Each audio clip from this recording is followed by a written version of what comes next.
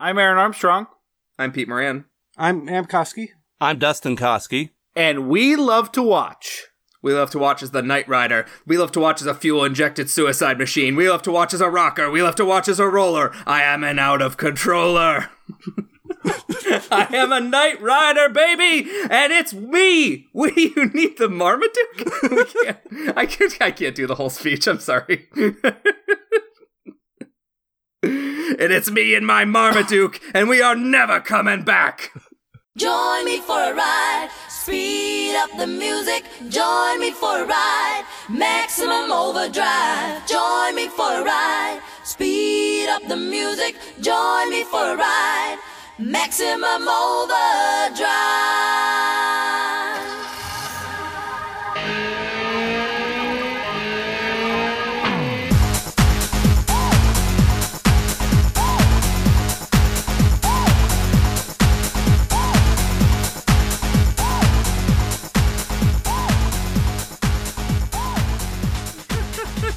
Can you believe that was one take? I could do it again, guys. I could do it again, I promise. Well, then it'd be a second take, and we don't need those. Those are garbage takes, Peter. Okay. The only thing that's good is the pure first one, but hey, holy fucking shit. We're back with our guests, who we will introduce in a second. Lifelong guests of the show for its duration, but even more exciting than that is a new month, Peter. So we'll get right to that because we have a lot to talk about. It's March. It's a new month for We Love to Watch. We're a movie podcast. We pick a theme. We do movies over the course of that month around a theme. And if we remember, we compare and contrast. And that remembering part's going to be super easy this month because all of the movies have the same person's name in the title if you count the international title for the second one. And that is, our month is March Maxness, where we're doing something we haven't done in a couple years, where our theme for the month is just going through a series of beloved movies, and that series for March Maxness is Mad Max. So we're starting today with Mad Max, then The Road Warrior, also called Mad Max 2, The Road Warrior, Beyond Thunderdome, and where I will probably come down as the best one in the series, Fury Road, because it's one of the best things of all time. Not just best movies. We usually don't do run the series like this. We usually don't do director series either, because I usually like to cobble together a bunch of movies made in different eras, maybe even different countries, by different directors, different creators, that all feel connected in a certain way, and kind of use those differences to sort of unite these movies under a theme. For this, it's amazing because I feel like it still fits the bill, because all four of these movies are very different. They're made in very different eras. Their styles change over time. But there is a through line of George Miller's sensibilities through all of them, and George Miller's technical prowess as a filmmaker just screaming through them at an upward trajectory to the point where, yeah, I imagine Fury Road will be my favorite of the series. But like Fury Road feels like it's truly like somebody who's honed their craft for decades is finally able to pull off something really insane. Yeah, it's the old saying, you got to do 2 Happy Feet before you can do your best Mad Max movie. The classic adage. The other thing that all these movies have in common is that the song Gary Newman Cars applies to all of them, because when Max is in his car, he feels safest of all. As a matter of fact, in this movie, his wife and his kid would have been in the car. Maybe. That's what it turned out. Maybe they would have just made it another pertinent song is Life is a Highway. That always plays in my head when I'm watching one of those collisions that Max is chickening his way into. In fairness to our guest, one of our guests, Dustin Koski, regardless of what movie he's watching, Life is a Highway plays in his head because he wants to ride it all night long. But yeah, those are our guests. Our guests who, prodigal sons of We Love to Watch. They, I think, probably are still up there in the record for most appearances, or close to most appearances. I think 8 or 9 times. And then, considering they haven't been on in a year, that's pretty impressive. Well, like a year and a half. It was like the summer we did, I forget what movie, but it was like summer of 2018. And then, from my understanding, we didn't get the whole story, but they became for a little bit those apocalypse preppers, and they decided to, test out their bunker, see if their calculations of supplies would last for the 18 months that they were expecting it to. It did. They were fine. They both survived. Sounds like Adam got a little cold in the process. And maybe a cold. He was cold. Got a little cold. But they emerged from their take shelter bunker and were like, what episodes you got coming up? We would like the guest. Well, being a Bernie Sanders supporter is, in a sense, being a doomsday prepper. It's like the second thing you said. You're just using this as like if there's any chance this stops Trump from getting elected, I'll be on your podcast. Well, I mean, Bloomberg is on every other media outlet, so we need to take what we can get. Yeah, but Dustin, Adam, let us know introduce yourselves. What have you guys been up to besides eating rice slowly? We've been mostly working for top tens and switching from being corporate Democrats to far left Democrats. Adam's mostly been grinding away at his job with the Eurofins Biodiagnostics. I've been working on a book with a guy named Jonathan Wojcik, also known as Bogleach, and we're almost done with that one. Yeah, I haven't been too active in the creativity realm much, so I'm glad to have a chance to come on here. But he's been testing seeds, and that's more important than writing books and stuff. Dustin, that sounded great, but Adam, give us a little science update. What's going on in the world of science? Well, we're doing more hemp testing at my local place, so... That's what they call it. Is that like trying on sweaters? Yes, that's completely correct. This is the comfiest sweater yet. So we'll talk more about the end. But yeah, do you want to talk a little more about some of those projects and where people can find it if they're out yet, Adam? If they're not, then I guess we'll shut the fuck up and move on. Yeah, I don't have much to update. Sorry. Okay. Well, that is awesome. Thank you so much for joining us for this month. We are thrilled to have you on. This is an exciting month for us. As Peter said, we don't do run the series and that often. I feel like the last one we did, which would have been April of 2018, where we went through the kind of Burton era Batman movies, had a similar type of thing where they were not like cinematic universes or continuing stories the way a lot of like sequels are now, but really followed that, yeah, there's a guy named Batman, or there's a guy named Mad Max. Tell me about this Batman. Well, he's got a villain called the Joker. Let me tell you, that guy, he had quite the rough upbringing from the most recent movie I've seen. It's not very fun or good. They're connected in the sense that they have a similar cinematic vision, they follow the same character, but kind of everything else is up in the air. Like what they want to do from a continuity standpoint. But it's at the end of the day, it's Batman in Gotham fighting villains. And here we have Mad Max in the either pre or post-apocalypse world. He's got his car. And that's about it. And so it allows these movies to kind of stretch and bend and be flexible in a way that a lot of movies either A, don't really take the opportunity to do, or B, just aren't able to do within the confines of kind of telling a more cohesive story. And not that these aren't cohesive, they just aren't designed to be. The other thing I kind of want to note right off the bat is that, so back in 2017, Peter and I did an episode on a little movie called Lethal Weapon. And then a few months later, we did an episode on Maverick. And we spent a good chunk of the Lethal Weapon episode talking about Mel Gibson and how he's a human garbage. And then on Maverick, we spent a lot of time talking about how on the Lethal Weapon episode, we had talked about how Mel Gibson is a piece of human garbage. So we're just going to say this now. We have to do 3 Mel Gibson movies in a row. He is pretty good in these movies. He is a piece of garbage. If you want our take on Mel Gibson for this episode, for The Road Warrior or Beyond Thunderdome, please go listen to our Lethal Weapon episode or our Maverick episode.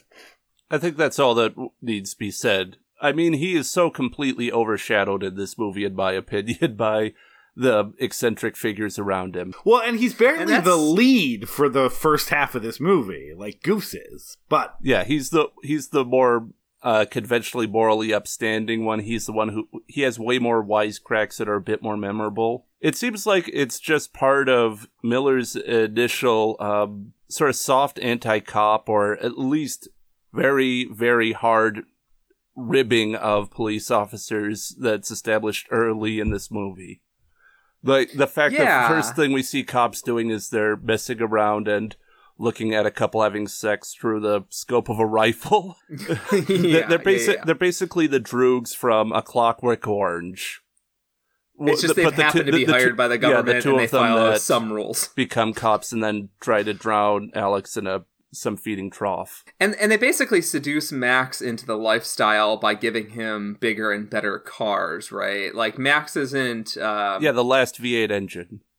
Yeah, Max is not fucking pulled in by some sort of sense of justice. Max is pulled in by a sense that of importance and for toys to play with, which is like a really important part of this movie. Yeah. And why it's so fascinating as a first entry, because the character both evolves and doesn't evolve over the course of the movies. No, he devolves I'd say he devolves in this one, and he's somewhat conscious of it. yeah, I think that's fair. This is kind of him stripping down to his like new walking the streets of the apocalypse, baby. Like the last vestiges of civilization are taken for him. But before we get into that, this movie in more specifics, this is a big series, and one that I feel like kind of became, because it kind of stopped its footprint in 1985 with Thunderdome for 30 years, kind of had that thing where it became a series that had some bad VHS dubs,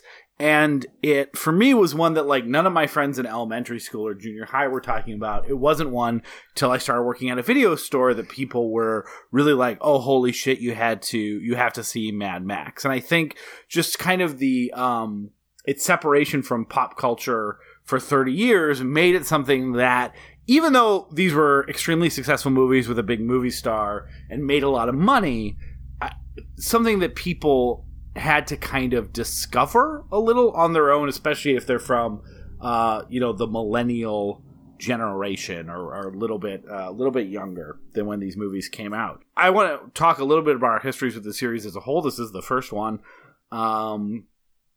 that came out. So I did watch this in college, Mad Max, for the first time, and I actually got to watch them in order. And I was of the opinion that Mad Max was the best of the first three. I hadn't seen Mad Max in about 15 or 16 years. I have seen like The Road Warrior multiple times since then. So I will say, we can talk more about next week, whether that holds up. I haven't seen The Road Warrior in a couple years. But because I have seen The Road Warrior more recently, I can say I'm pretty sure I was a little bit wrong. I think The Road Warrior is probably better than this movie. But I still really love this movie. And when I went to Letterboxd, a couple very funny things seeing this movie and all the reviews. So Letterboxd existed in 2013, 2 years before Fury Road came out. So one, out of 120 people that I follow that have seen this movie, I'm the only person that rated it 5 stars. And two, a ton of the reviews are from 2013, 2014 people catching up before Fury Road. And a ton of the comments are, I think this replacing Gibson with Tom Hardy is going to be a huge mistake. This movie's not going to be good. So both those things are very funny to me. So I'm curious, like, I saw this one and was so enamored that The Road Warrior to me was a little bit of a letdown. And then I rewatched Road Warrior. Actually, when my daughter was born, it was my first overnight where she was up all night, but was a week old. I watched The Road Warrior and then Thunderdome for the first time, and liked Road Warrior more and loved Thunderdome. Was frustrated myself that I'd ignored that one as the bad one when it's still really good. But yeah, it's funny to me in retrospect that when I watched them back to back, the first two, it was this one I had more of a connection with. I think I may be the only person that's had that opinion. So I'm curious your guys' exposure to the series, how you guys watched them, and like what your general opinion of especially the first three movies was prior to Fury Road coming out. My opinion of the first one was basically Wow, that's the nut from which the mighty oak of Fury Road grew.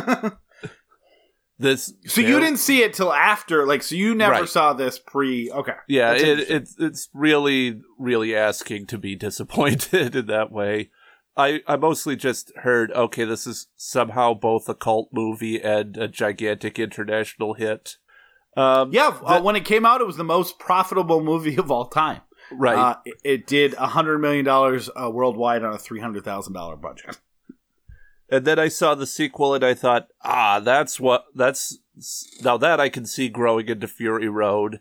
And then I saw Beyond Thunderdome and I said, oh no, George Miller's schmaltzy kitty sensibility is emerging with those. So you're like, this is where Happy Feet came from. That's where, and Babe and Lorenzo's Oils. Yeah, famous kid movie, Lorenzo's Oil. It's kind of schmaltzy, isn't it? I've never seen it. Oh, this was, I saw it at the wrong time in the wrong order to really appreciate what it was doing. That's kind of, or did you want to comment? Or no, go ahead. I was going to ask Adam, what about you? Okay. I also think I didn't see it in the best time. I think I saw it when I was like in middle school or so I wasn't really appreciating a lot of the different elements that went into the way shots are crafted and what Miller's going for. I think I saw like Road Warrior and Beyond Thunderdome on like TBS or something, like some cable is my recollection. And then I think a little later I kind of did the library VHS version and watched it in order because I definitely would have wanted to have seen the movies in order. So first question that comes up, why didn't you invite Dustin to watch any of these movies with you? I don't know if I would have gotten them at the time. Yeah, I mean, like, I've been young enough that I would have gotten in trouble for encouraging him to watch them with me. Encouraging his delinquency? Yeah, that would come later. I also went through a period where I was such a film snob, so when I saw the Knight Rider driving around and the pursuit causing so much damage, my brain would have been like, this is a bunch of car accidents, like in Smokey and the Bandit, and thus it is bad. That is not good movie making if cars are crashing a lot. I like movies about cars driving within the lanes. These drivers are terrible. Why didn't they hire stunt drivers who could drive in a straight line? Why are they driving on the wrong side of the road? Why are they sitting in the wrong driver's seat? I only like cars that speak in a different language or in black and white. I'm sorry. Most good cars are not from America. You like dubs of the Cars movies. No, you gotta have subs, Peter. I don't want to understand what the engine noise. I don't want to understand what the engine noise is. I want it to say on screen. I'm trying to make a Subaru pun, but it's just not coming. Great. It's always good podcasting when people say that they couldn't think of a funny joke. That's like saying, here are all the pieces to a chair. Why don't you make a chair? But yeah, I was in a similar boat to you two in that I saw it kind of out of order, and I definitely saw Road Warrior first, and my dad heavily encouraged me to be into that movie. And then I saw Beyond Thunderdome on TV. I also thought it was cool, but it was less badass because so much of it was absorbed with kids. And I was the youngest of four. I've talked about this before, but I was the youngest of four. So I liked to reject things that felt like they were aiming at children.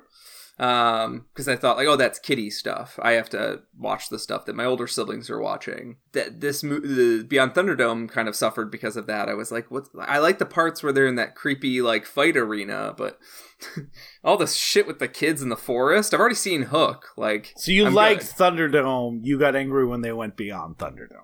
Yeah. I like when they show a sense of restraint when it comes to Thunderdomes. I like to stay in the Thunderdome. I like the Master. I like the Blaster. Together, I love Master Blaster. Master Blaster outside the Thunderdome. Don't give a shit about him. Well, yeah, he has to run Bartertown. Who runs Bartertown? Sorry, I think the mic kind of... Master Blaster. Sorry, you're not going to be on that episode, so I had to give it to you. Right. But yeah, so I had a similar story, and then when I saw Mad Max a couple years later, probably more in the thriving filmdom kind of era for me, like junior high going into high school, when I was like just soaking up as many genre classics as I could, I found it boring. And I just couldn't soak in it. And the eccentricities I didn't find fun because I think at the time I was just looking for stimulation. And it wasn't until later when like my sense of like the majestic started to get developed more, and my appreciation for technical styling started to get developed more, that I could appreciate Mad Max for what the hell it is and what the hell it does. And yeah, I'm like way more of a fan of it now than when I was like in my action movie prime, when I was like soaking up as many action movies as I could. Yeah, I think part of the reason I prefer this to the Road Warrior, which I did like the Road Warrior. This is unlike the Batman series. This is that great series where all four of them are very good to great. Like the range between the best and the worst is relatively small. Unlike the Batman movies specifically. And we've talked about this on the show before, and it's weird, but I think the reason I liked Mad Max is somewhere in that same reason I liked the 13th Floor over The Matrix, which was, I thought the 13th Floor was more interested in the mechanics of the world, and The Matrix was more interested in cool action shit, which for me, at like, you know, as a teenager, I was more interested in the way that these like systems were in place than I was appreciating like fight scenes and stunt choreography. I was a little bit, especially when it comes to action movies, I was a little bit like Dustin said that, oh, who cares about these car chases? And it's not that I didn't care. It's just like I didn't get the same. I actually had to like get older to appreciate how much I enjoyed like visceral action scenes, be it fighting or shooting or cars driving and stuff like that. And Mad Max I thought was interesting because it is not a world that has fully collapsed into an apocalyptic wasteland. There's like these vestiges of society, but it has all these hints of like things have gotten bad. Like there's more and more criminals that are just able to pop up. The police force seems more like almost like guns for hire that just follow the toughest, tallest guy. Even like the police station is ramshackle. Like there's clearly not necessarily a government in place, or as much as we knew that there was one who's like maintaining like structures and stuff like that. So I thought it was very interesting to see kind of an apocalypse on the verge of a full meltdown, and like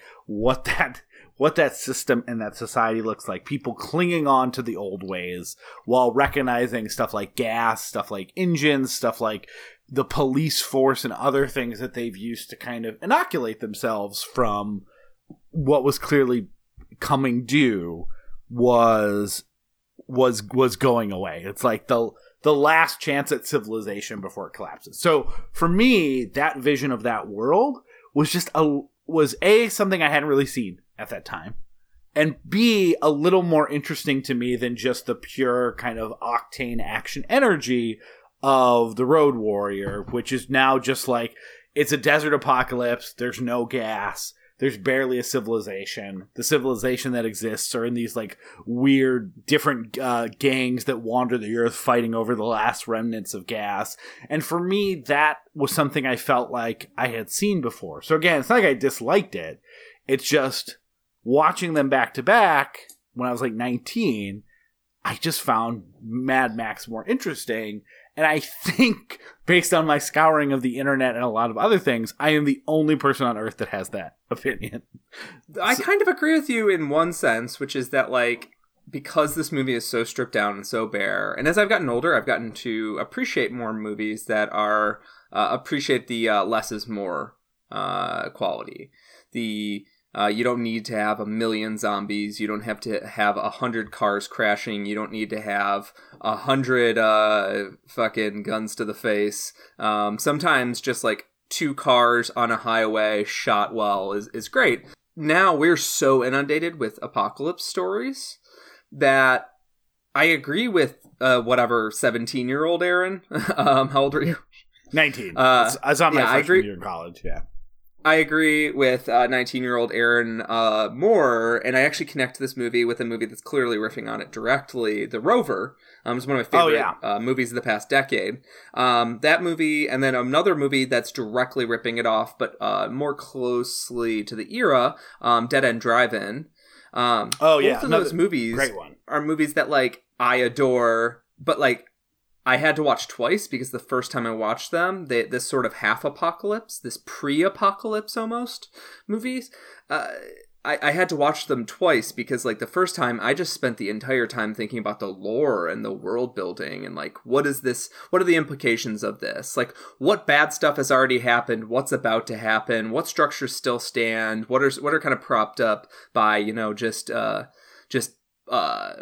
kind of puffed up with gas? What structures actually have teeth still? We have so many Walking Dead inspired riffs now that just straight up everything's gone style movies can often just feel like, well, yeah, I mean, I've seen the movie where they go and they kill another dude, they kill people over cans of beans. Like, I've seen that movie, right? Yeah. But I haven't seen the movie where someone's like arguing with, like, a government lieutenant about whether or not they're arrested, and the government guy's like, I don't know, man, I fill out the paperwork, and then, like, they get away from the cops, and it feels like no one will ever hunt them down because it's just too wild out there. Yeah. This sort of, and I think that this kind of half-apocalypse hints at what the post-apocalyptic genre's roots actually are, which is Westerns. And Westerns are about the sort of half-lawless, half-lawful world. All three of those movies, none of them explain the world, right? Like, you have to figure out that maybe, like, because there's all those take place in Australia, so there is a little bit of, like, is this just Australia? Like, do they not have rules? Like, do they not have taxes that are really that are paying for stuff? And then, like, you slowly get a sense when people say stuff like last V8 engine on Earth, or this Dead End Drive-In, where there's, like, well, they start talking about how there's not really cops to come anymore, and that people are just, like, surviving in this, and all this stuff in The Rover that I'm forgetting specifically, but you kind of just have to figure out that that's the case. And again, comparing it a little bit to The Road Warrior, I didn't dislike this, and I think it's important to kind of bridge the gap from the movies, but The Road Warrior does start with a big framing of nuclear war, people are fighting for gas, the apocalypse has happened, and again, I don't think that's bad. But when I was comparing it to Mad Max, it was like, it was so much more interesting the way they let the audience know that things are a little bit different than the Australia that you know, where there's, like, slightly less biker gangs and maybe 3 V8 engines. I do like, though, that there are still 18, even when there's supposed to be this gigantic gas shortage around that's causing society to collapse. There are still these 18-wheelers just driving along like they don't have a care in the world and nothing is out of the ordinary. Well, with gas, though. How else are they supposed to get the gas that they do have left? Yeah, I know, but it's like, yeah, the gangs are getting all big and out of control, and the police are also getting out of control, and yet there's sort of still a substantial labor movement where people who are actually good for things instead of just killing each other, they're still getting by. Or at least they're trying, that they're just going through the motions, thinking, you know, the dog in the middle of the fire thing. This is fun. I mean, it's also like the idea that in a global warming situation, the rich and corporations are going to be the ones who pay their bill last, right? Like, it's going to be poor people, working class people who don't have money to drive their own cars, but gas for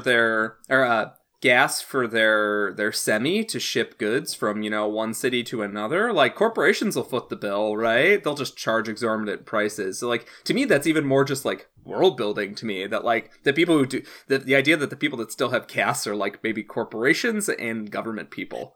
And I think when we envision apocalypses, or, like, that kind of, like, death of society as we know it, we picture a big event and everyone at one time mutually agrees that society is over, right? Like, oh, yeah, like most major cities are destroyed in nuclear explosions. Yeah, I mean, this is going to be a fight for your life zombie type apocalypse situation. I'm going to go hoard food and kill my neighbors and all that fun stuff. Like, you don't usually see, which all three of the movies that Peter called out mention, this kind of like people slowly deciding that, oh, I guess society is barely there anymore and I'm going to opt out version.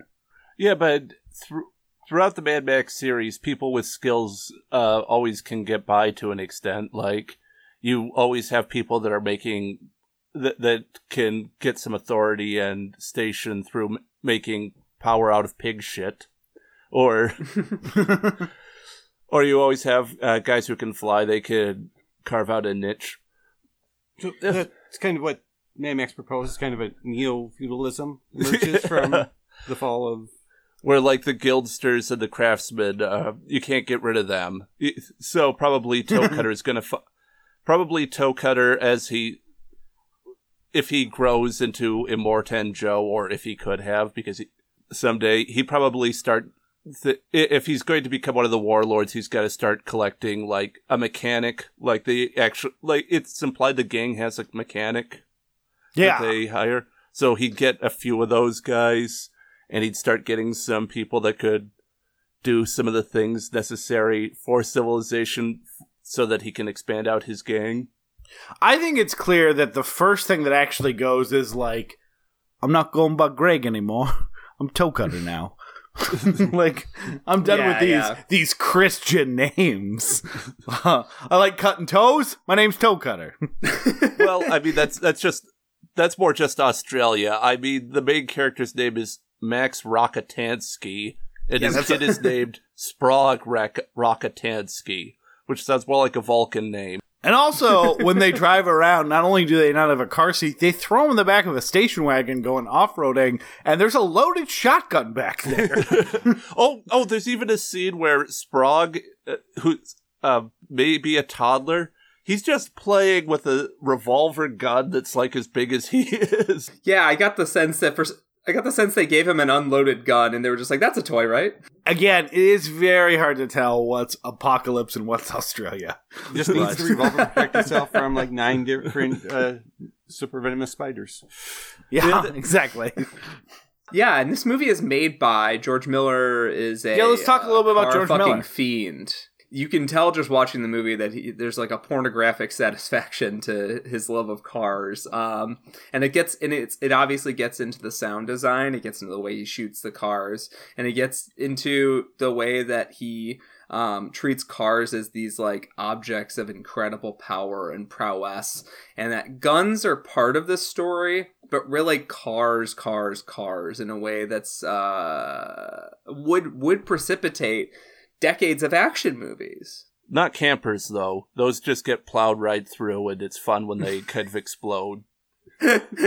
Campers that are made of, like, aluminum foil. Like, it's insane. But yeah, George Miller, interesting fucking guy, right? Have you guys ever seen the documentary Not Quite Hollywood?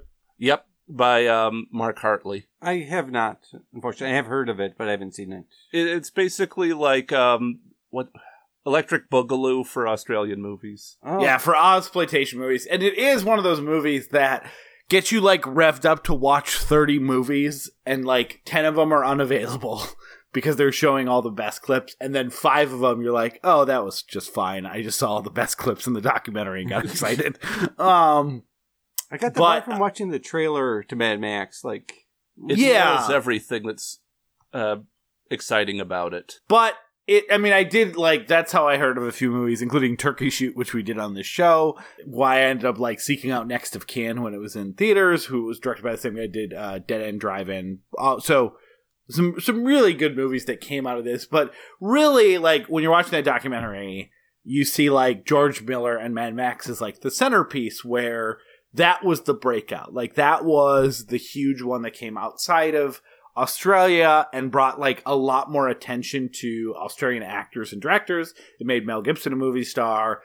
There's other directors like Peter Weir who went on to like, well, he wasn't part of that same Ozploitation, like the kind of renewed focus on like, oh, Australia's like developing their own like style of filmmaking, and it's worth starting to pay attention to. Like, as much as like, you know, Picnic at Hanging Rock and The Last Wave got a lot of critical notices, it is Mad Max that kind of brought the spotlight there in the way that like a lot of these great filmmakers and great films started to get noticed and highlighted.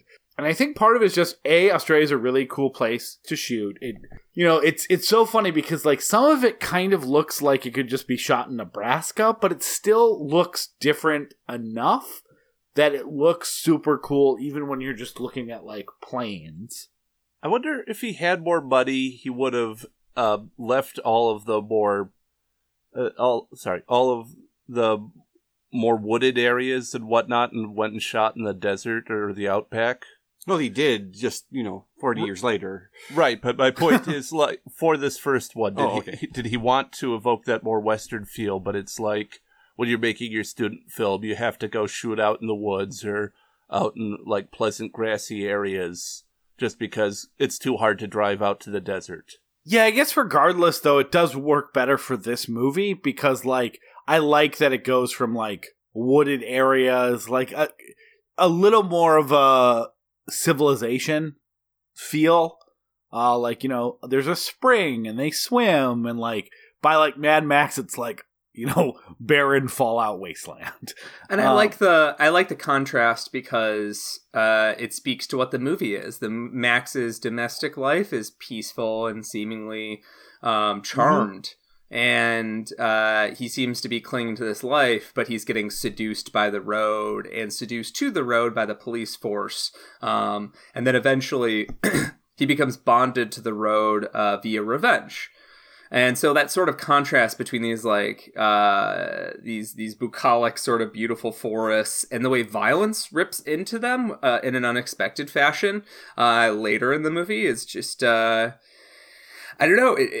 It might have been a necessity of budget and what locations were available, and it might have also been a necessity of, or it might have been, an intention, but the way that the movie sort of balances out these, like, dead highways and these, like, lush forests was something that was very compelling to me on this recent watch, but never before. Yeah.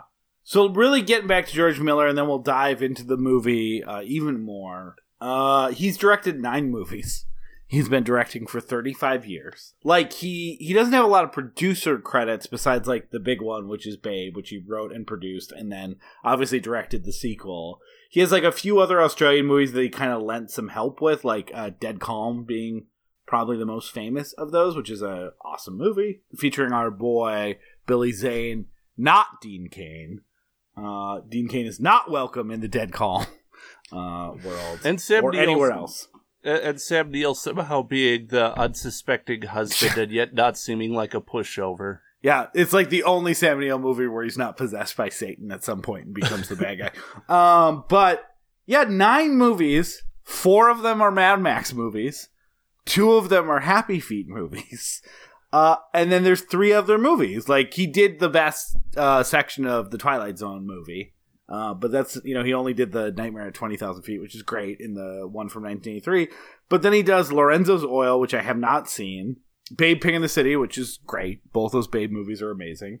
And Witches of Eastwick, which the only person I know who really loves it is Brandon Leday, but I also have not seen that one. His career is insanely diverse. It's not like a Walter Hill where it feels like he's kind of riffing on a set of themes over and over and over again. It feels like George Miller was like, I'm gonna go over here. I'm gonna go over here. I'm gonna go over here. Oh, my kids want me to make these fucking Penguin movies. All right, I'll make that. Well, like Adam, you found out that he was he was a surgeon or something?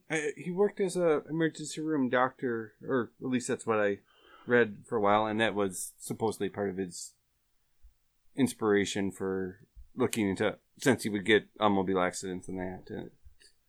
Approaching. So I guess that means he had. So I guess that means he had like a real passion, and he had already established where he might be going in life, and he sort of stumbled into directing. So maybe it wasn't so much. Maybe it's all a result of him not necessarily knowing movies, like not knowing what kind of movie maker he would grow up to be, or maybe he made Mad Max in the crazy way he did because he didn't know so much that's not how you make movies. I mean, he has a very consistent level of quality, but it is rare that, like, someone makes almost 50% of his movies in one series. And, like, I did some checking, like, it really just seems like he... And I guess maybe it's not, like, maybe it's an Australian thing, too, because I feel like Peter Weir did this, too, where it's like, yeah, I'm going to make a movie, and then 6 years later, I'm going to make another movie, and then 5 years later, I'm going to make another movie. Like, I'm in no rush. Like... Maybe because there's not as much of a Hollywood system that's beating down your door and giving you 30 scripts and people trying to convince you that, like, if you don't make another movie, you're fucked. I don't know what it is, but I do think it's at the very least, like, interesting that it never feels like he had trouble getting work. Like, a lot of these, like, genre horror, like, exploitation movie directors we talk about is like, they made 8 movies because their second one was a hit, and then their 5th one was a flop, and now they're doing straight-to-video movie. It always seems like he was able to attract a good cast. He's had, like, hits throughout his career in the 80s and the 90s, in the 2000s. Like, he just kind of took his time and found a project or something he was interested in. And then, like, he bugs out when things get hairy, right? He was involved in the Dark Justice League movie for a period of time. Oh yeah, that's right. Other big projects, and similar to Guillermo del Toro, as soon as things get unsexy for him, he's like, I don't really want to do this anymore. I had heard that making Witches of Eastwick was a nightmare for him because he hated this because the studio system was really bad for him. Yeah, I mean, that makes sense. He's working with Jack Nicholson. Mel Gibson became a movie star post Lethal Weapon. Like, he never really worked with Mel Gibson in, like, full-on superstar mode. Like, Beyond Thunderdome was 85. Like, he was known, but he wasn't, like in that... He wasn't like, a marquee name yet. No, he wasn't in the stratosphere where all you need is Mel Gibson, and you can open a movie. So yeah, but yeah, Witches of Eastwick is really his one, like, because it's not just Jack Nicholson, but it's also Cher, Susan Sarandon, Michelle Pfeiffer, like a lot of big names that I'm not saying were good or bad to work with, but I can understand that there's a level of probably stress and a lack of control that he wasn't as used to. And honestly, like, even though only 4 of his movies are Mad Max movies, 5 of his movies are about the fight for oil. So, yeah, Lorenzo's Oil is about someone stealing Lorenzo's old oil. He's gotta get it back. I assume it's a Mad Max movie in name only, except the name is Lorenzo and he's fighting for oil. Nicolas Cage is in it. We're gonna steal Lorenzo's oil. I think it's Nick Nolte. Same voice. We're gonna steal Lorenzo's oil. Give me some of that oil. It's the apocalypse. If you have oil and I have oil, I drink your oil. Look, just quit hogging the oil. My name's Lorenzo. Back off, toe cutter. Yeah, alternate casting that never happened. I'd like to see Nick Nolte play Mad Max back when he was the sexiest man alive. But we've already started talking about it a lot, so let's really get into it even more. Are you guys ready to talk about the movie that made Max so mad? Frickin' cheesed off, man. Cheesed off Max would have been a better title. I agree, Peter. Jeez. Okay. Let's do this thing.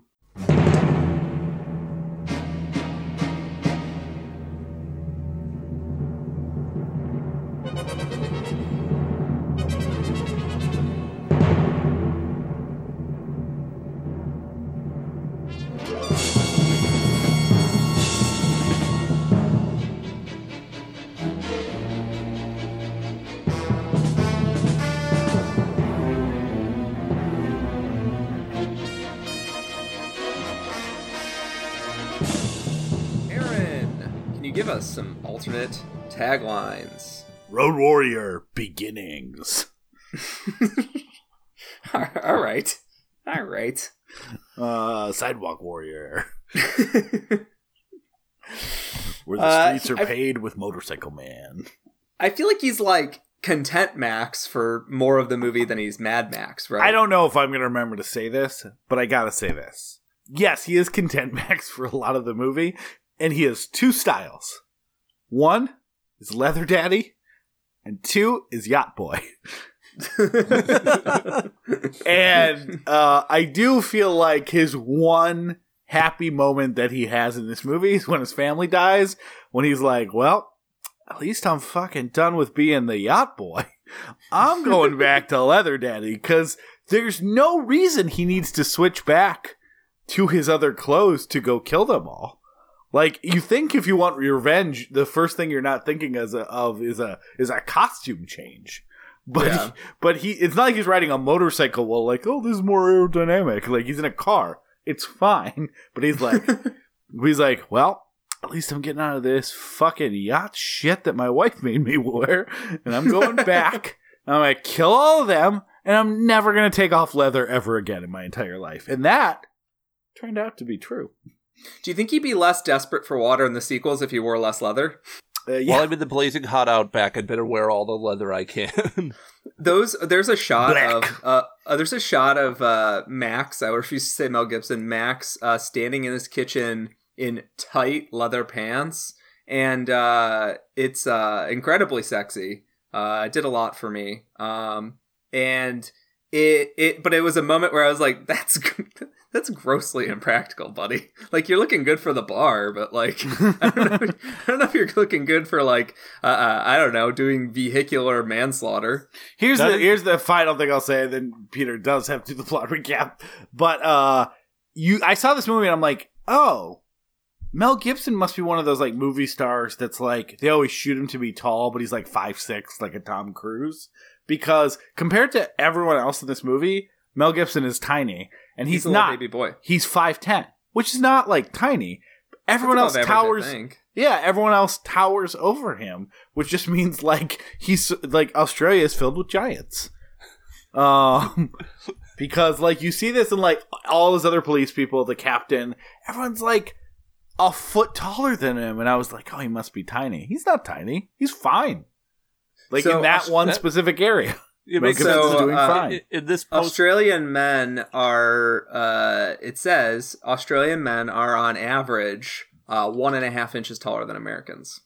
It's 5 feet, 10.5 inches, and American men on average are 5 feet, 9 inches. Well, Mel Gibson was born in America, so that makes sense. Yeah, and that lines up. in this falling apart society, it makes sense that the chief would be the tallest one, and that's like half of his authority. The other half of his authority is that he waters his plants in just a scarf, leather pants, and that's when he does most of his heart-to-hearts. Come in. Let's be honest. Let's be honest. If you saw that guy, and you'd be like, he's probably the boss. But then you see that guy wearing a scarf and watering plants and still barking orders past that Just a mustache, scarf. you'd be like, absolutely, he's the boss. Yeah, Like, it also kind of like who knows if he was the chief before the rumblings of the apocalypse, but after like all the infrastructure and the mayor crumbled and everything else, he's like, well, clearly I'm going to be the boss now. Yeah, You see my mustache? Fifi is the one who becomes Immortan Joe. Why not? Why not? So, Mad Max is about a pre-apocalyptic scenario where the land is lawless and cops kind of have impunity to chase down crooks in high-speed chases and more or less murder them, and which is not unlike our modern system. Hold on, but the takes place in the not Australian outback, but sort of like a rural Australian area. And Max Rockatansky has a wife and a child, and he's sort of being pulled away from the job by the safety and comfort of his happy home life, and he's getting pulled towards the road, towards this job by his boss and government workers who are budgeting to basically keep their best cop on the road, the guy who is seemingly unafraid. He starts the movie kind of already awesome. He's already like a wanted item. And so as the movie goes on, we get introduced to a head villain called Toe Cutter. And Toe Cutter has a gang that is full of weirdos. And one of those weirdos is the Knight Rider. And the Knight Rider is starts the movie. The very beginning of the movie, you get to meet the Knight Rider going on a high-speed chase. And Max, through his efforts, kills the Knight Rider in a race. And so while they're all celebrating, Toe Cutter is planning revenge. Toe Cutter is introduced. He's seen sort of going on the road, causing mischief. He gets up into some real trouble.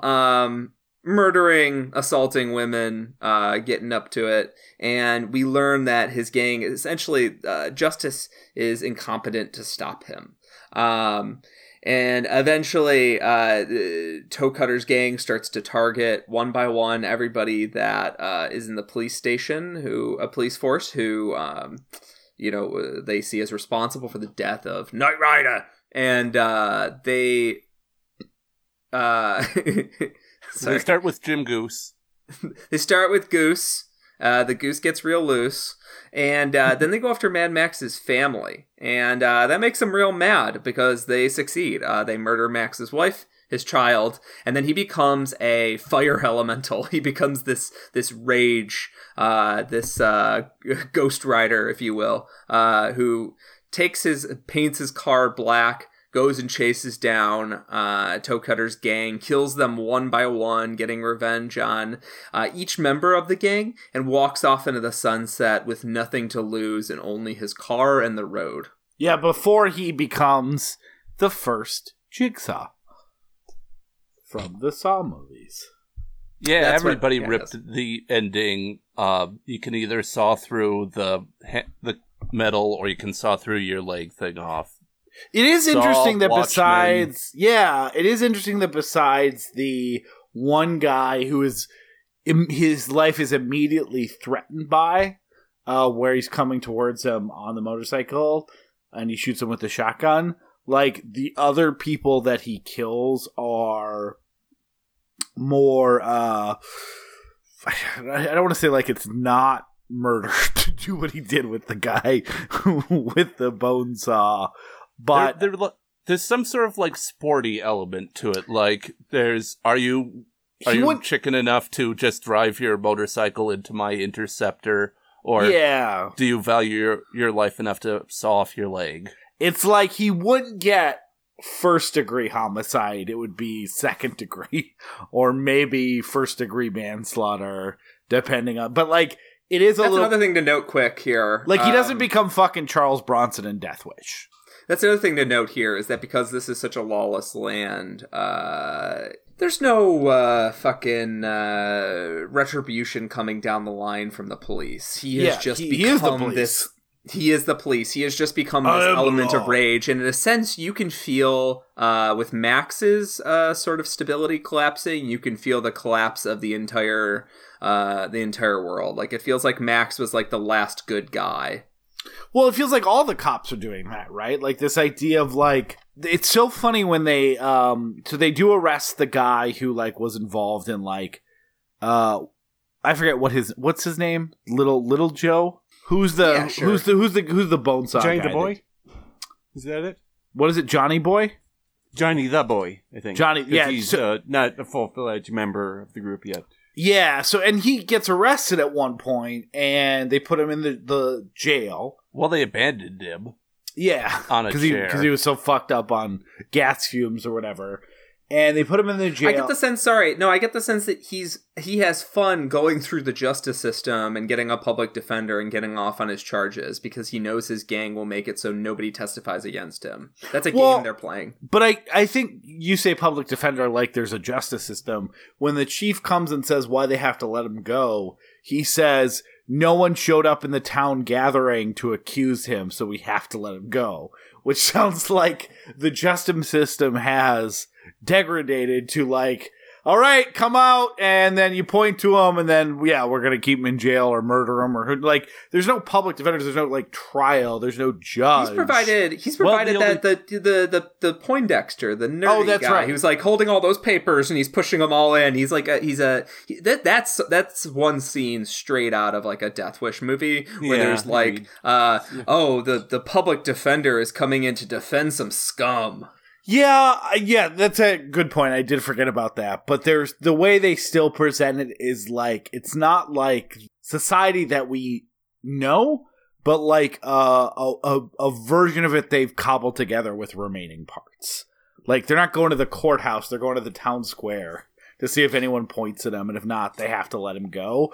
But like anything else, it feels like the police in this movie are like trying to maintain that level of law and order and societal norms that a lot of people have realized have started to crumble, which is why the gang keeps getting bigger and bigger. It's like, society's not going to protect me. The police aren't going to protect me. Like, I'm just going to, like, the more of us on motorcycles with lead pipes is going to protect me. Yeah, and you get the sense that that's like I was saying earlier. The post-apocalyptic genre is heavily inspired by westerns. Yeah, and this is super a western where like they have to bring in a big city dork lawyer, and he like comes in and he's like all disgusted by the habits of the small town, underfunded sheriff, and then the big city lawyer is like tells him like from the DA's office for the state or something, and he's like, you gotta let that guy go, and you're like, why? Because no one will testify against him. Like that that either feels straight out of a Death Wish movie, or it feels straight out of a western. And it could go to either one. It's like the stubborn sheriff too, where it's like, look, I'm the sheriff, I have the star, and someone's like, look, the whole town is run by Big Hat McGraw. Like, like you're a guy with a gun, you fucking idiot. Like there's 80 people with guns ready to shoot you if you piss them off. So why are you acting like the star protects you? Like, that is right out of the western. As we see, like, the cops are powerless to stop this gang, which is why, like, one of the reasons Max quits after Goose dies, where he's like, well, his like speech about like, we need to do what you're a police officer and we need to protect this, and he's like, yeah, we could do nothing to protect him. Like, I'm gonna go live with my family. This is over. Like, society is over. And you get there's a true tragedy to this movie where like you feel like, yes, society is collapsing, but Max could have eked out a good life and kept his family safe if the road hadn't seduced him back. Well, I think it's more all on Toe Cutter and his gang, because the road only seduced him back when they chased him. But Max is directly responsible for killing Knight Rider, which Toe Cutter is going after him for that, right? On. Like, no, he ran into a gas tank. Yeah, Knight Rider crashed on his own. I mean, okay, Max did his little chicken thing with him, but Knight Rider still just kept driving instead of pulling over to the side and pissing his pants and all that, like a good boy. Yeah, I just get the sense that Max is, while not responsible for what happened to his family, because that's fucked up morality. Max I don't think he's responsible, but his attachment to a certain kind of lifestyle, and his inability to not be seduced by fast cars and excitement, though within the confines of ostensibly the good guys.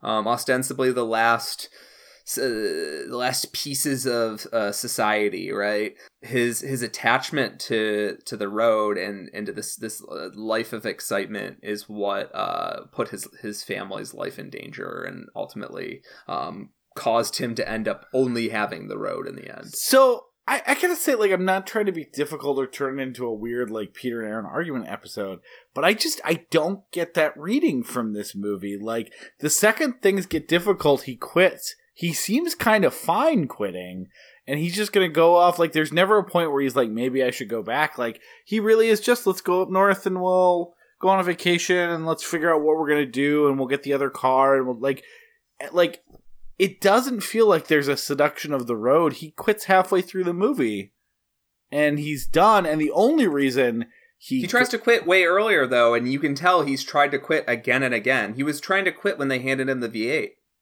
Yeah, that part, I mean, he definitely keeps coming back to it, but I guess I don't, like in later movies, he's a little bit more like my life is the road, and that makes more sense. I feel like I don't feel much of the seduction of the road stuff in this movie. He does like his new car, and I think he likes being a police officer, but I don't know. Like I'm interested to hear more about that just because I've never really gotten that from this movie. No, I think Oh, sorry, go on, Dustin. I think as soon as Toe Cutter and his gang rape somebody and her, I don't know, a couple, the man and the woman, and it's not played as a joke at all, I think our sympathies are supposed to swing like 100% behind Max. Yeah. And, okay, 100%. maybe Toe Cutter still says some entertaining things, but I don't think there's even an attempt to make him sympathetic from there on out. So I don't think it's so much tragic that I think it's all on Toe Cutter that he goes after Max, who was just trying to get a dangerous person off the road at the time. I mean, of all of the things that happened in this movie, I'd say the stopping of Knight Rider was one of the most justified, considering he'd already killed a police officer. Although that was off screen. But that's the point, though, right? Is like it's justified to us as people that want some semblance of society, and we want good cops, and we want good policing, and we want good safety, and we want bad people to be protected from us. But like the fact is, like the first thing we learn about Max is that he's tried to quit again and again, and they have to keep pulling him back in and keep pulling him back in, which is like it's a trope, yes, but I'll admit the one flaw in my argument is I do think that I am informed the last 20 minutes when he is this this fire elemental. He's real. He's mad. He's you could even say he's ticked off. He's teed off. Some part of that argument is based on, ironically, after what we were talking about earlier and how annoyed we are that people try and make this into a connected universe, is because the sequels begin with him as this road elemental, as this guy who just like, he's nothing but fury and forward momentum and anger and survivalism. And like the idea that he was destined for that he was always supposed to become that, and that weirdly enough, fate saw his family as like an obstacle that it needed to smash down, a speed bump, so to speak, as crude as that is like really, like, I can't get that kind of argument out of my head that this movie is like an origin story for what would come, and that Max was always fated to the road, and this is a movie of him giving up his last-ditch effort to push off the road. Yeah, I guess that may just be a little bit informed by the order too that you saw these movies in, where I mean I get it, like, and I'm not like assuming this is true, but I also understand like Road Warrior is such, it's kind of like Evil Dead 2. Like a lot of people saw Evil Dead 2 first and then went back to Evil Dead and found a lot of things to enjoy out of it, but see it as more of a movie that informs Evil Dead 2 more than its own thing. And I saw it as like, since I saw this one first and had no conception of the Road Warrior, I didn't have those like those imprinted ideas of kind of that iconic star-making Mad Max performance that occurs in the Road Warrior. So in the same way that like Evil Dead 2 I think is a perfect example, because like I probably find more things funny about Bruce Campbell's performance in Evil Dead based on knowing what's going to happen in Evil Dead 2 and like how he heightens a lot of that stuff than was actually like initially intended to be funny in the original Evil Dead movie. Yeah, I mean, Adam, Dustin, what do you make about like this as like a origin story, or do you place this kind of separately from the rest of the movies? Like, I think it was just meant to be a standalone movie. I think for sure it was meant to be, but the fact of what it became and how the quote unquote sequels behave made it feel like an origin story to me, an unintentional origin story. I mean, like, In some sense, let's talk about a one-off movie that this also reminds me of. That's not Australian, it's not apocalyptic, but it is about a man and his love for the road. Is Lightning McQueen in Cars. No, I'm just kidding. Is a driver in the movie Drive, and the end of Drive is very similar to the end of this, where. Oh man, spoilers for a movie I haven't seen, Drive. But let's just say, without getting too deep into the drive area, even though everyone must have seen Drive by now, Peter, can you hear me with my ghost? I haven't seen Drive. Slow down, you're gonna crash. Peter's been seduced by the road. I've been seduced by the road. All I can see is the road. White lines. That's also a movie about someone getting seduced by the road, and we sort of see him. It's not so much an ending so much as a continuation of that sort of road elemental, that sort of person that's always destined for this. And that's a movie that is not connected to any sequels. It's Only God Forgives is not a sequel. And that's a movie that feels like, weirdly enough, an origin story for... Yeah, I've seen Drive. It feels like an origin story. Sorry, I thought you were talking about some 70s movie. Of course I've seen Drive. Yeah. Yeah, no, it's good. Not The Driver. Yeah, no, spoil away. But I said what I wanted to say. I wanted to say it. I wanted to say it vaguely. I have no idea what Peter's talking about, considering that... I don't remember his name, but the protagonist of Drive, his throat gets cut semi-willingly by Albert Brooks. No, he doesn't. He gets stabbed and then he gets behind the car and he drives. Oh, okay, I remembered it wrong. It's fine. His movie came out 8 years ago? You have to remember the thing that helps you remember what happens in Drive. It goes, here in my car, I feel safest of all. I can lock all my doors, and I won't get stabbed by Albert Brooks. So actually, it's the inverse. The driver kills Bernie, and oh god, this is coming full circle in a way I don't like. Kill Bernie. So kill Bernie. The driver kills Bernie in the throat. He stabs Bernie in the throat, and then he abandons the money and just gets in the car and just drives off into the night. And he's his fate is tied to the road. And that's a movie that feels like an origin story to nothing. I feel like that's a really good call out. The big difference is that I think it would be a little like Ryan Gosling's only thing he has in his life in that movie is driving.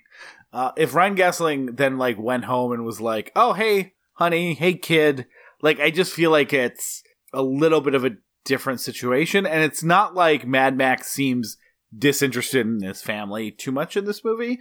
But I 100% agree that even though Drive is a standalone movie, it feels like an origin story for a potentially a bigger scope that just obviously in that movie didn't happen. But I do agree that even though the only thing that matters is the Mad Max characters between movies, what's so fun about these movies that even though Mad Max was conceived as a standalone movie, Road Warrior does feel like a natural blowing up and extension of the universe into this big giant thing that does sometimes confound people, having read a ton of Letterboxd reviews yesterday when they go back and go, the Road Warrior came from this. Dustin, you called it an acorn that led to, Fury Road, and you saw a lot more DNA in the Road Warrior than you did in Mad Max. And I think that does make sense because when you go back, they're just so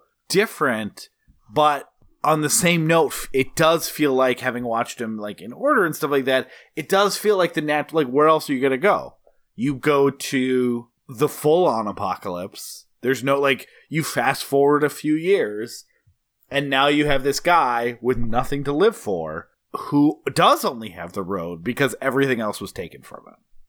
Well, Dustin, let's talk about the shot that you love so much, which is this creepy shot of just the empty road. Because it's not empty. There's some light at the end. Yeah, there's a lot of insanely beautiful photography, especially in the last 20 minutes when the movie becomes razor pointed. There's no subplots left. It's just Max and Toe Cutter, and there's a lot of gorgeous photography of like the road, and it's so stripped down and so bare. And actually, a couple of different actors passed up the role of Max before Mel Gibson got in the door, because they said that there wasn't enough dialogue. And George Miller basically said, I might have said this in a later interview, I don't know if he said it originally when the movie came out, that he wanted to make like a silent movie with sound, which later when we talk about Fury Road, like, and there's literally like cuts out there that take out the dialogue and just make it a movie, just keep the score, the amazing score. That makes sense to me, because so much of the movie is this minimalist visual filmmaking that's about like simple images, but really potent simple images, that it feels like poetic in a way. It doesn't feel noisy at all. It's the music of that. It has the sort of Bernard Herrmann's flavor to it. But the music by Brian May, it's surprising that this song about motorcycle gangs and crooked and semi-crooked cops in Australia, all the music is either classical stuff that sounds like it could come out of The Longest Day, or it's jazz. The reveal of Max feels like a TV moment. It feels like they're revealing like the other Knight Rider. Yeah. Because he steps out, they don't show him for the first 15 minutes of the movie, basically. Maybe longer, actually. I feel like Max doesn't enter into the movie, the chase that kicks everything off. Max isn't part of it for the first, 10 minutes of it. And then he becomes part of it, and then maybe, 15, 20 minutes into the movie, he shows Mel Gibson's very handsome young face. And with the great scene, too, where he, stumbles. Yeah. Sorry, that's what you're going to say. He steps up, and his face comes into frame, and he's got that Mel Gibson thing where it's just the movie star energy where he can say a million things without saying a goddamn thing. And there's a music cue that sounds like it's from a 60s to 80s TV show where they're like, here's the hero. Yeah, it's a very weird score. Very weird score. Trouble understanding the logic that he was just staying back there, Knight Rider's playing a video game and he's trying to get to the final boss or something. Why isn't he going down to help his fellow officers? Especially since he apparently has one of the few souped up engines that would help him catch the guy. I think it's probably a situation where he's sitting auxiliary and he's watching his stretch of road, and then oh shit, things are really serious. You got to call in the big guns. I mean, obviously it doesn't make sense. It doesn't make that much sense in terms of pragmatics, but in terms of drama, it's amazing, right? Fair enough. The moment when they finally release the beast feels so good. Did he block the road with a few vehicles? I need to. What does the Knight Rider run into that causes his eyes to bug out like that? No, it was a bunch of barrels of gasoline. Right? So with here's, you don't know that much about. I know you know a lot about trains, but you probably don't know much about gas trucks. When they carry specifically barrels of gasoline. When you crash into that and explode, the force is so strong. It causes a reverse implosion that occurs inside you that pushes your eyeballs out at essentially the speed of light. And I think Adam, as a scientist, could probably confirm this right now. Also, meth. Sorry, I'm waiting for the scientific community. Just crunching the numbers and yes, correct. Can we also talk about, before we get too far along, because I think we're approaching the end probably. Too far along. We gotta stop doing these recaps an hour and a half into the movie. So hey, in case you're wondering what we talked about, it was the following movie. Good night. I want to talk about, because I think we're kind of approaching the end, is the true through line to George Miller's filmography. So, right, he's someone that's willing to get the camera into seemingly dangerous places to get his shots, similar to Friedkin of this era, but I doubt he put his crew at risk the way Friedkin did. And he shoots these movies in a sort of, very visual way where, nobody is saying, oh, he's going too fast. There's no dialogue in there that's that's communicating that he just uses the camera to tell the story of what the cars are doing, which like sounds super simple, but a lot of filmmakers like need to like create a feeling of a sensation of speed in other ways. The real through line to all these movies is that Australians are really weird, and these movies, what makes them such a interesting mix is that there's this lean, mean simplicity that we were just talking about, matched up against fucking weirdness. Just really strangeness. Like the little kid playing with a gun was something we referenced, but like the fact that we're introduced to Knight Rider and he's giving this insane speech that I tried to recreate earlier, that is like... Isn't he quoting something?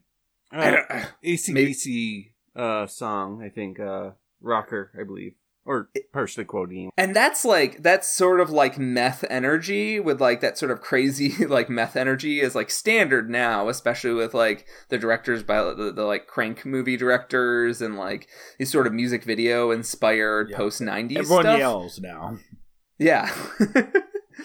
But this sort of like chaos energy style screaming and weirdness, and like the fact that this is a post-apocalyptic movie where we're introduced to the sidekick to Mad Max who's like eating at a diner and like talking to some guy about like how like some guy feels sick because he's telling him such a gross story, and then the guy starts eating his food, and then the guy's like running for his motorcycle with like an English muffin and then just tosses it behind his shoulder. Like that sort of weird moment-to-moment comedic energy or just strange energy is really what makes this movie sing for me, because like lean simplicity, I can get that in Walter Hill movies and such, but the lean simplicity paired with just like, wait, what the fuck did that guy just say, is what I'm here for.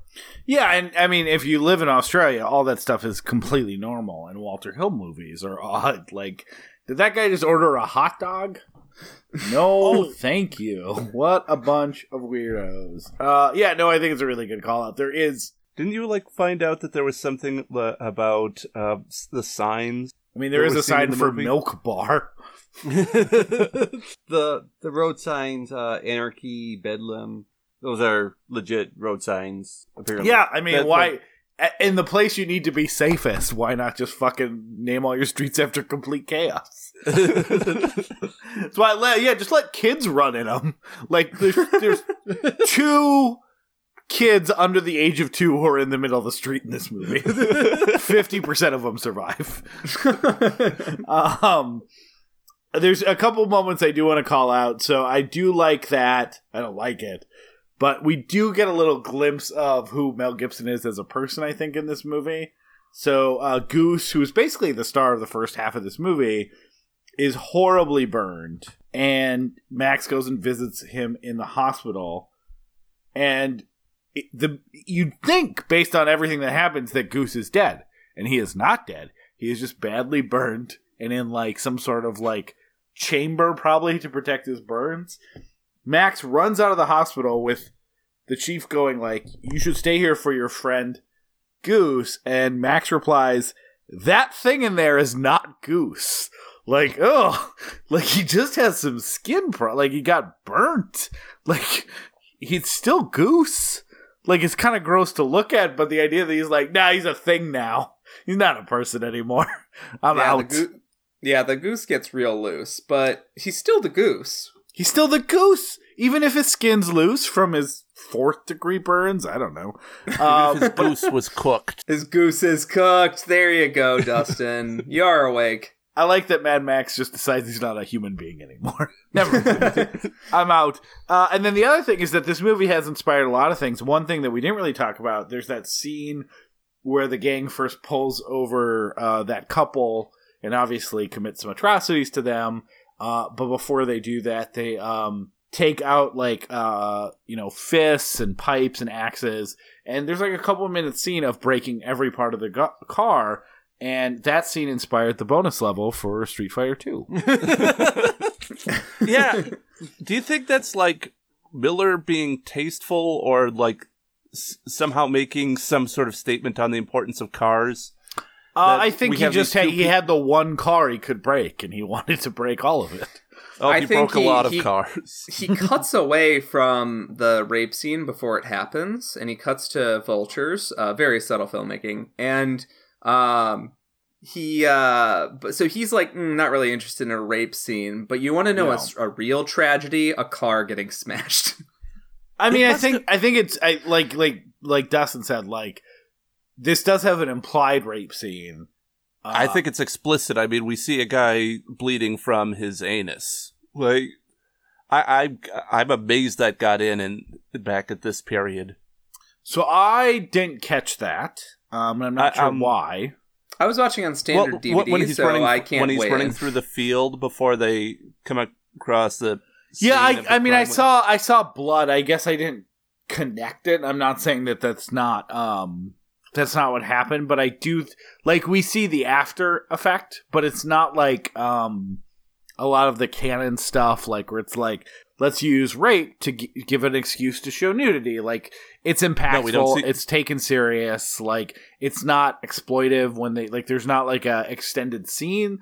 They cut away. They show the aftermath of like the level of violence, and they definitely show the level of trauma when they arrive on the scene. So it's one of the few, especially like 70s low budget movies that has a rape scene that's not immediately like it's still brutal in its after imagery, but it's not like immediately like oh god, please pass, please release a cut that deletes this. Like it's doing what it's supposed to. It's effective. It's not exploitive.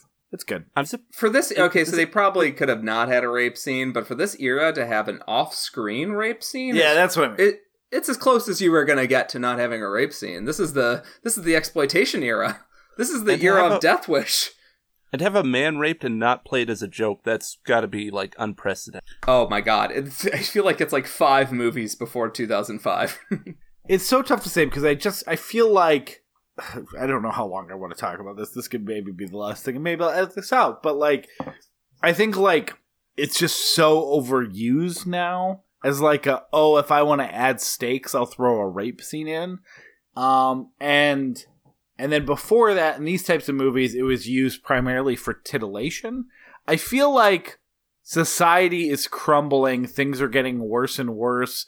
Stumbling along this gang that hasn't just, like, beaten people up, hasn't just killed people, but, like, one person is chained to a car, the other person is, like you said, like, in a field, does kind of speak to the thematic thing of, like, a bunch of people holding on to societal rules that are, like, far beyond, like, have almost, like, crossed the point of no return. So, in a way, it's less bothersome to me also just because, like, yeah, it does serve a very important story point. Like, when all the cops arrive on the scene, they're not like, oh, the gangs are at it again. They're like, oh, holy. Like, there is a true moment of everyone, like, not even knowing what to do. Like, Goose grabs the leash and is like, can you, like, he doesn't know how to process this, and then, like, partially through that realizes, like, oh, am I pulling this leash?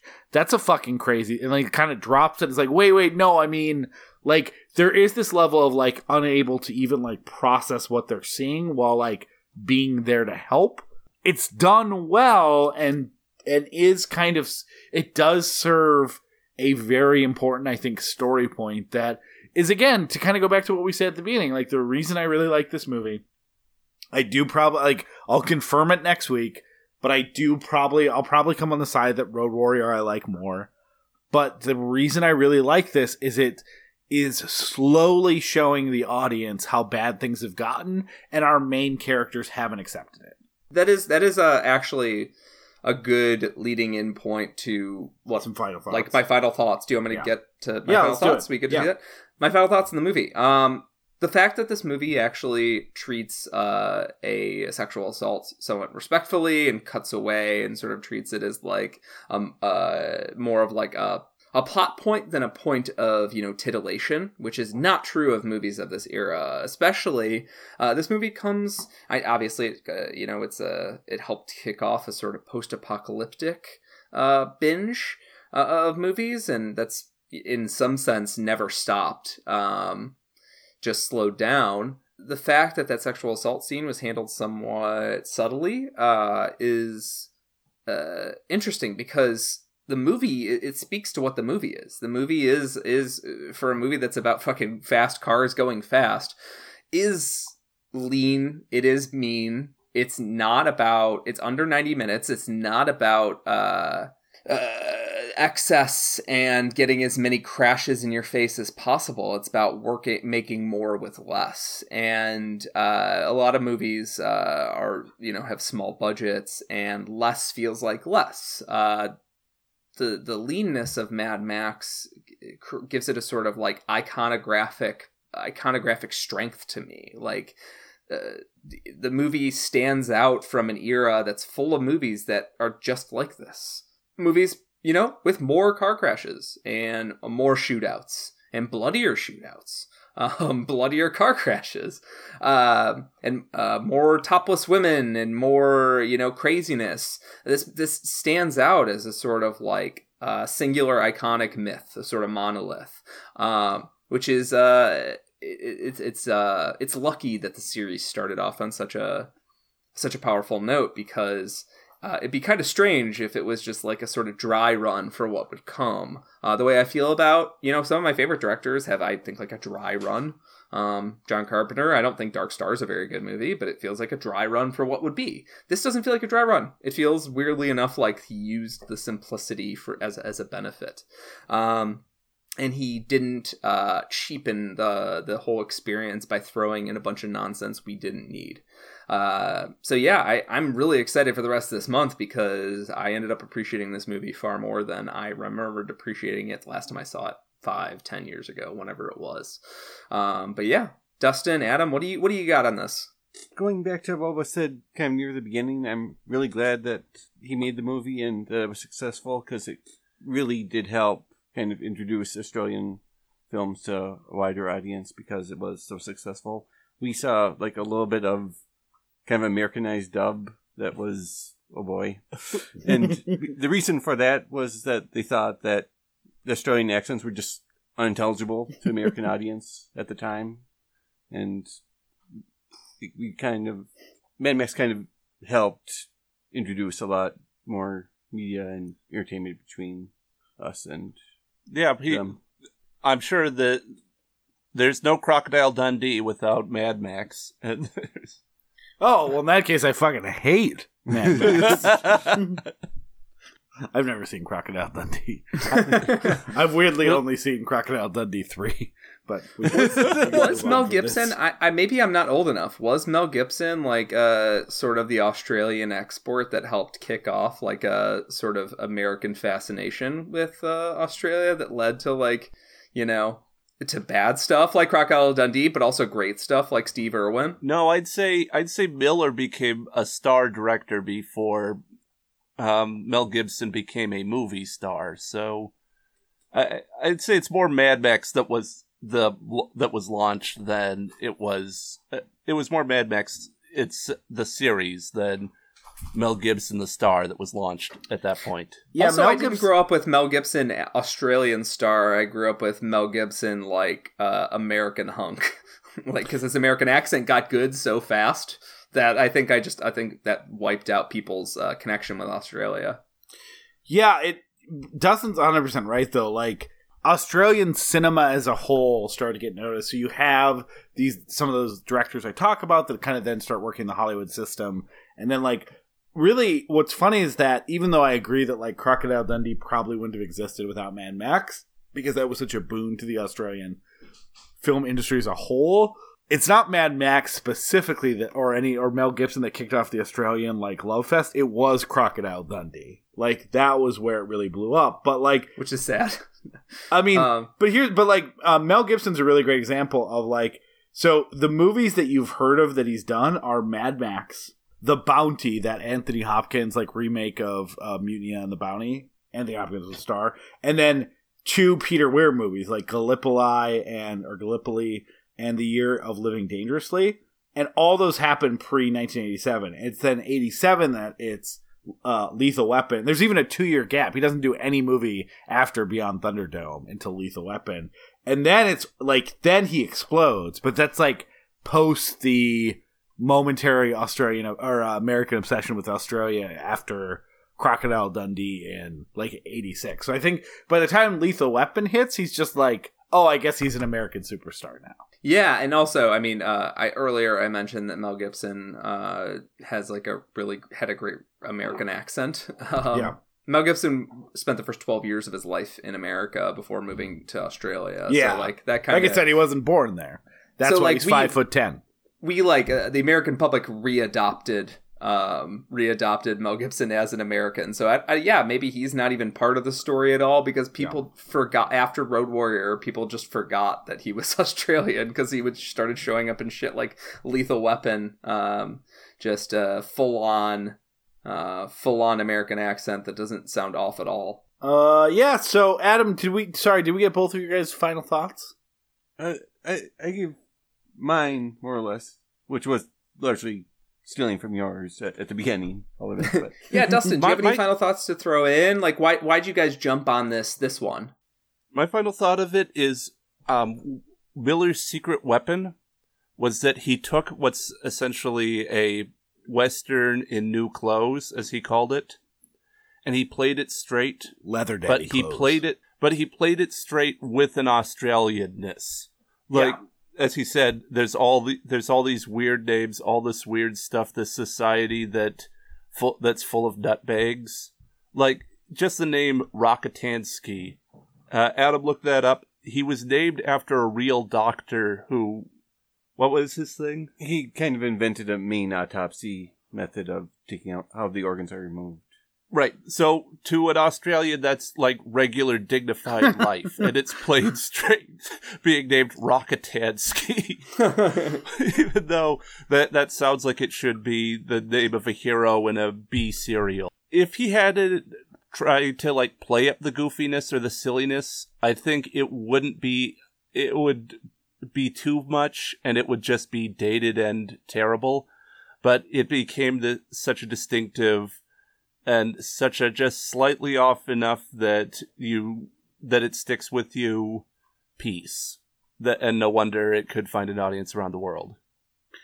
Yeah, and it's so funny because all three of you, I believe, basically said they saw Road Warrior first, or like that was their first memory. Absolutely. And when I went and like did, a lot of people have seen this movie on Letterboxd, and I read all their reviews, and it's a very small, extremely curated sample size from who I follow on Letterboxd. But almost everyone who at least wrote a review about it was either catching up pre-Fury Road or like going back to this after like loving the Road Warrior and Fury Road. Like, I didn't see a review that was like based on someone seeing this in the order it came out. And that's why I think comparatively it reminds me so much of the Evil Dead series. Like, most people I know saw Evil Dead 2 or Army of Darkness and then like went backwards. And this is a strange movie, I guess, compared to how a lot of people in my generation saw it, in that I ended up seeing it in the order they came out. So I didn't have these like preconceived notions of what the Road Warrior was, let alone something like as amazing as Fury Road. I just knew, the only thing I knew is that they were well regarded, or the first two were well regarded and the third one was terrible. Like, that was the line that I knew going into this. It's why it took forever to watch Beyond Thunderdome, because why even buy it if it's just the terrible, bad third sequel that then they quit making them? It was so bad, which is, how I thought about it at the time.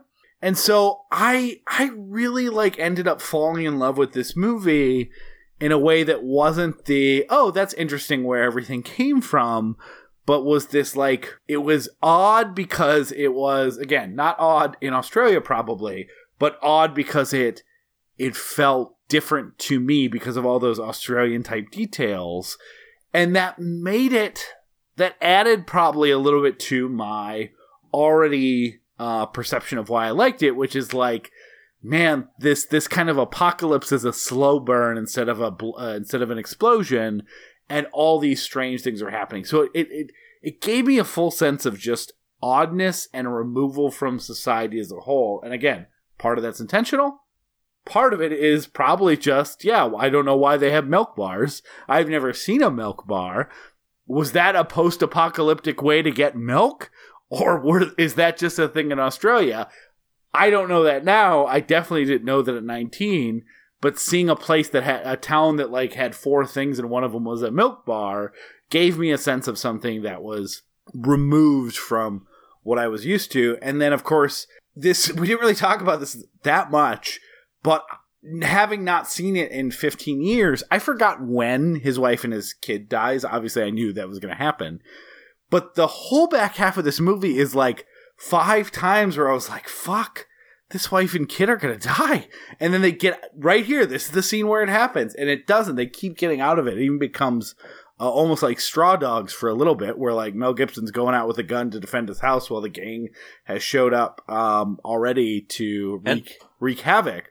And the tough old lady, who's awesome. The tough old lady is very good. But I'm sure when I saw it the first time, it seems like the wife and the kid and Mad Max keep getting out of scrapes. Like I didn't know what happened in The Road Warrior, and so I imagine I didn't know that his wife and his kid were going to die. Didn't have spoilers for it or anything like that. And it seems like they keep getting close to these situations and they get out at the last second. That's what happens for the full back half of this movie after he quits the force. I do remember that scene was pressed in my memory of something that took my breath away when I saw it at 19. And even now, forgetting when it happened or what the exact moment that caused it was, I was impressed at how affecting it is. The arc of these exploitation, revenge type movies is usually something happens in the first act and then it goes from there. And this is such an oddly structured movie where his revenge, you assume for the most part, if someone makes it to the third act, they're either dying at the very end or they're not going to die. And instead it happens almost when you least suspect it. And it is just so affecting. And so, I just loved all of this movie to the point that when I saw The Road Warrior, again, maybe the only person on the planet, that I was like, oh, that's good, but it's a little bit of a step down from Mad Max. So it was so much fun revisiting this. I'm so excited for the rest of the month to be able to watch all the rest of these movies again, even though I'm probably not going to fall that this is better than The Road Warrior. It's obviously not better than Fury Road. I do hope that people rediscover this movie as not just the seed that gave us these other movies, but as its own really awesome thing that I feel gets kind of short shrift in the Mad Max canon. The fact that I think you're right. The fact that it isn't structured the way the other 3 movies are, kind of lends credence to that. It feels like it's a own unique little thing. Yeah. It's like Bob Baker, who was one of the writers of Wallace and Gromit, said of their cartoons about a man who likes to eat cheese and his dog in a very specific community in Sheffield. It's totally specific and therefore universal. Yeah, that's a great call out. Yeah. Yeah, so anyways, Dustin, Adam, thank you so much for coming back on the show. And I'm glad we're not going to have to wait a year and a half for you guys to come back, because we'll save the actual movie and the theme for a later announcement. But you guys are already booked for next month. So we'll be talking to you guys again very soon. In the meantime, what do you guys have to plug, besides excitement of the 3-week-old now news that Bernie Sanders won the New Hampshire primary?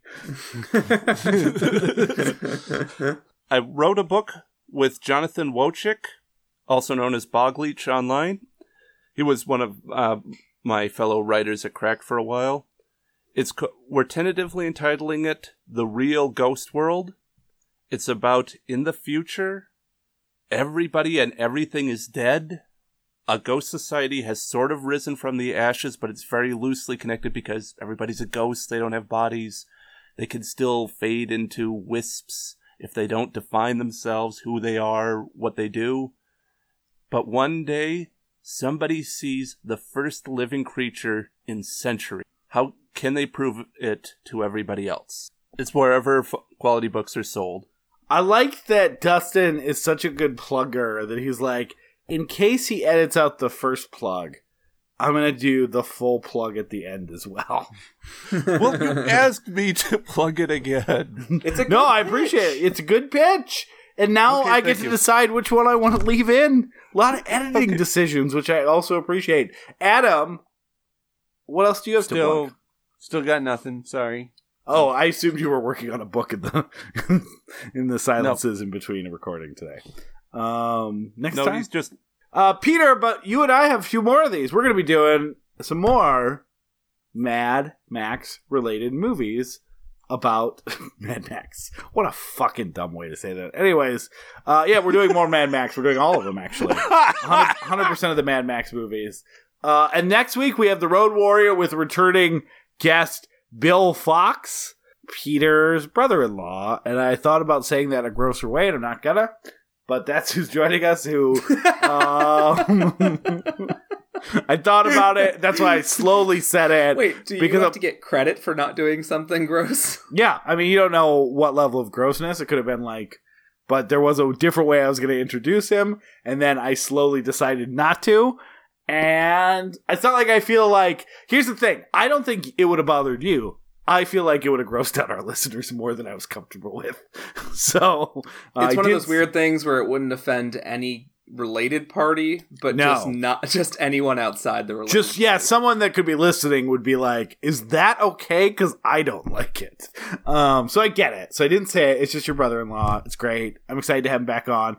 When he booked this episode back in December, a couple weeks later, he messaged us and said he was worried he was going to get sick of the movie because he had watched it 6 times to prepare 3 months ahead of time. So who knows? He's going to have, I assume, a lot to say about The Road Warrior, or hasn't watched it recently and forgot it all. Either way, I'm excited. And then Amanda Lett is going to be joining us for Mad Max Beyond Thunderdome. She was quick to point out that she joined us for our episode on Wolf's Creek, so she's excited to be talking about weirdo Australian stuff again. And then we're wrapping up the month with Joseph Finn joining us for Mad Max Fury Road. And part of the reason we asked Joseph to be on is that when we did our first best of year episodes, which Joseph has joined us for all 4 in 2015, all 3 of us had Mad Max Fury Road as our number 1 pick of that year. And because it was the end of a recording session, we had a lot to say about that movie and didn't get a chance to talk much about it. So a few years later, now that we're actually doing the movie itself, he's coming back to talk to us. So yeah, this is one of those months where I'm really happy I have the Blu-ray set. I'm super happy I have a projector to watch them all on. I am just so excited to get into the next movie because it's going to be a really fun month. Even if it started out with a real downer. Yeah. I feel like we've got a lot of fun stuff coming up ahead, and we should let people go to bed so we can get to it. People don't listen to this right before, like, no one's staying up late to listen to this podcast, Peter. No, it's just us. We're done recording at 9:18 p.m. my local time, so that means everyone should start listening to the episode 2 hours before that, around 7:18 PST, and you should end at the same time that we stop recording. Do I want a Twitch stream? Is that what I want? I think you just want to not do the podcast anymore. Good night. Good night. Good night.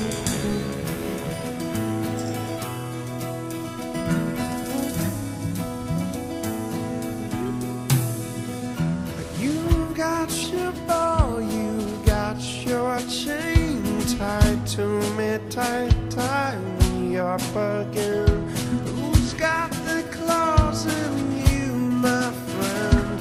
Into your heart beat again. Sweet like candy to my soul. Sweet you are, and sweet you roll. Lost for you, I'm so lost for you.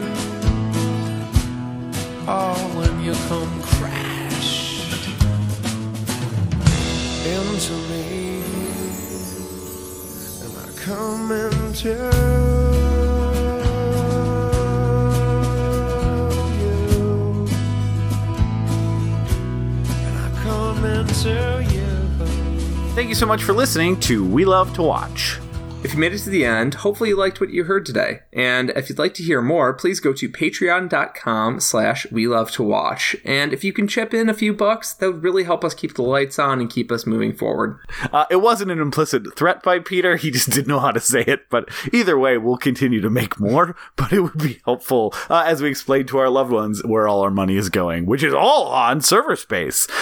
If you can't, if you don't have a few bucks to chip in, we totally understand, and you want to support the show, we truly, absolutely would appreciate a review on iTunes. I know every podcast says it, and it's because it really does help, and so every podcast wants that help. So please go leave us a positive review so that when people find this show organically, they hopefully want to tune in and listen. And thanks again for all of your listenership and support and time throughout the years. We really do appreciate you. With kisses and smooches, Peter and Aaron.